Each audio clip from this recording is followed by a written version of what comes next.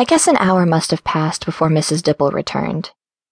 "Would you girls mind," she said, "if I did my reading in here for a while? I won't disturb you. I'd just like the company."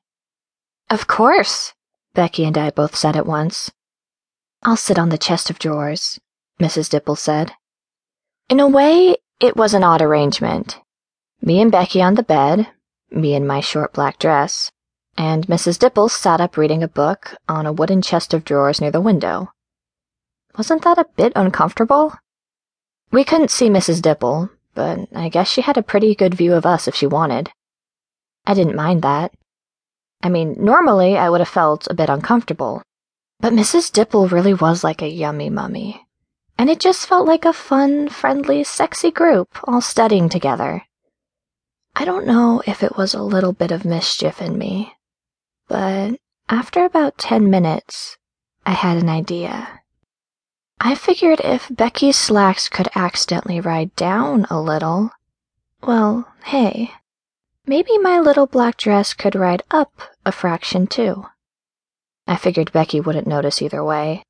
That girl could concentrate for America. But somehow I had a hunch that Mrs. Dipple might find it just a little, I don't know, distracting? Is that wicked? Sorry, but I really didn't want to be the only one with a wandering mind. So, I gotta confess, I did it.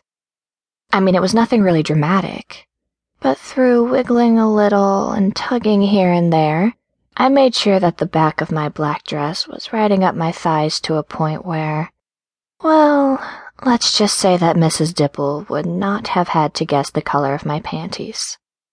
Am I bad? And in case you're wondering, white. Don't blame me for being naughty. I can tell you're just as bad. Anyway, I looked over my shoulder. Disappointingly, Mrs. Dipple was reading intently. A minute later, I looked again. Bingo.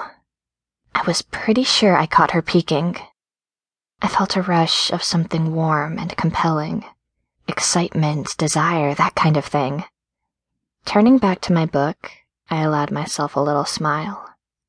Don't ask me why, but I just had this funny feeling that Mrs. D might be a little bit bi, that her offer of workspace and cookies might not be, shall we say, completely disinterested. Maybe it was 'cause she was sitting up on a hard chest of drawers. I mean, what exactly was the payoff there? Something in me was stirring, and I just knew I had to push things a little further. Maybe if I could wriggle and tug a little more, then I could get the back of my black dress to ride up a little further. Then I could see how Mrs. D reacted to the sight of 2 college girls studying in her bedroom, one with her pert, white-clad behind entirely visible. I could even feel myself getting a little moist. For her part, Becky would probably not have blinked if I stood up, stripped off, and ran around the room singing Beyoncé. But Mrs. D? Well, I really wanted to put her to the test. I hope you don't think any less of me, but I actually did just that. I wriggled and tugged. Yeah, that's doing it.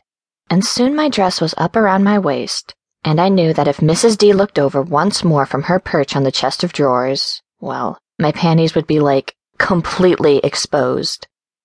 I could already feel the gaze of her rich, dark brown eyes. Or, at least, I imagined I could. My move was a little risky, for sure. I mean, that level of lifting was hardly going to happen by accident, don't you think? But I had to know. I just had to know how Mrs. D would react. My heart was really racing now. I felt like Becky was in a completely other world. In effect, it was just me and Mrs. D. I looked over my shoulder once more. Mrs. D was staring right at me. There was no hint of a smile, and no hint of a reprimand, just the relentless, remorseless gaze of this beautiful, mature woman.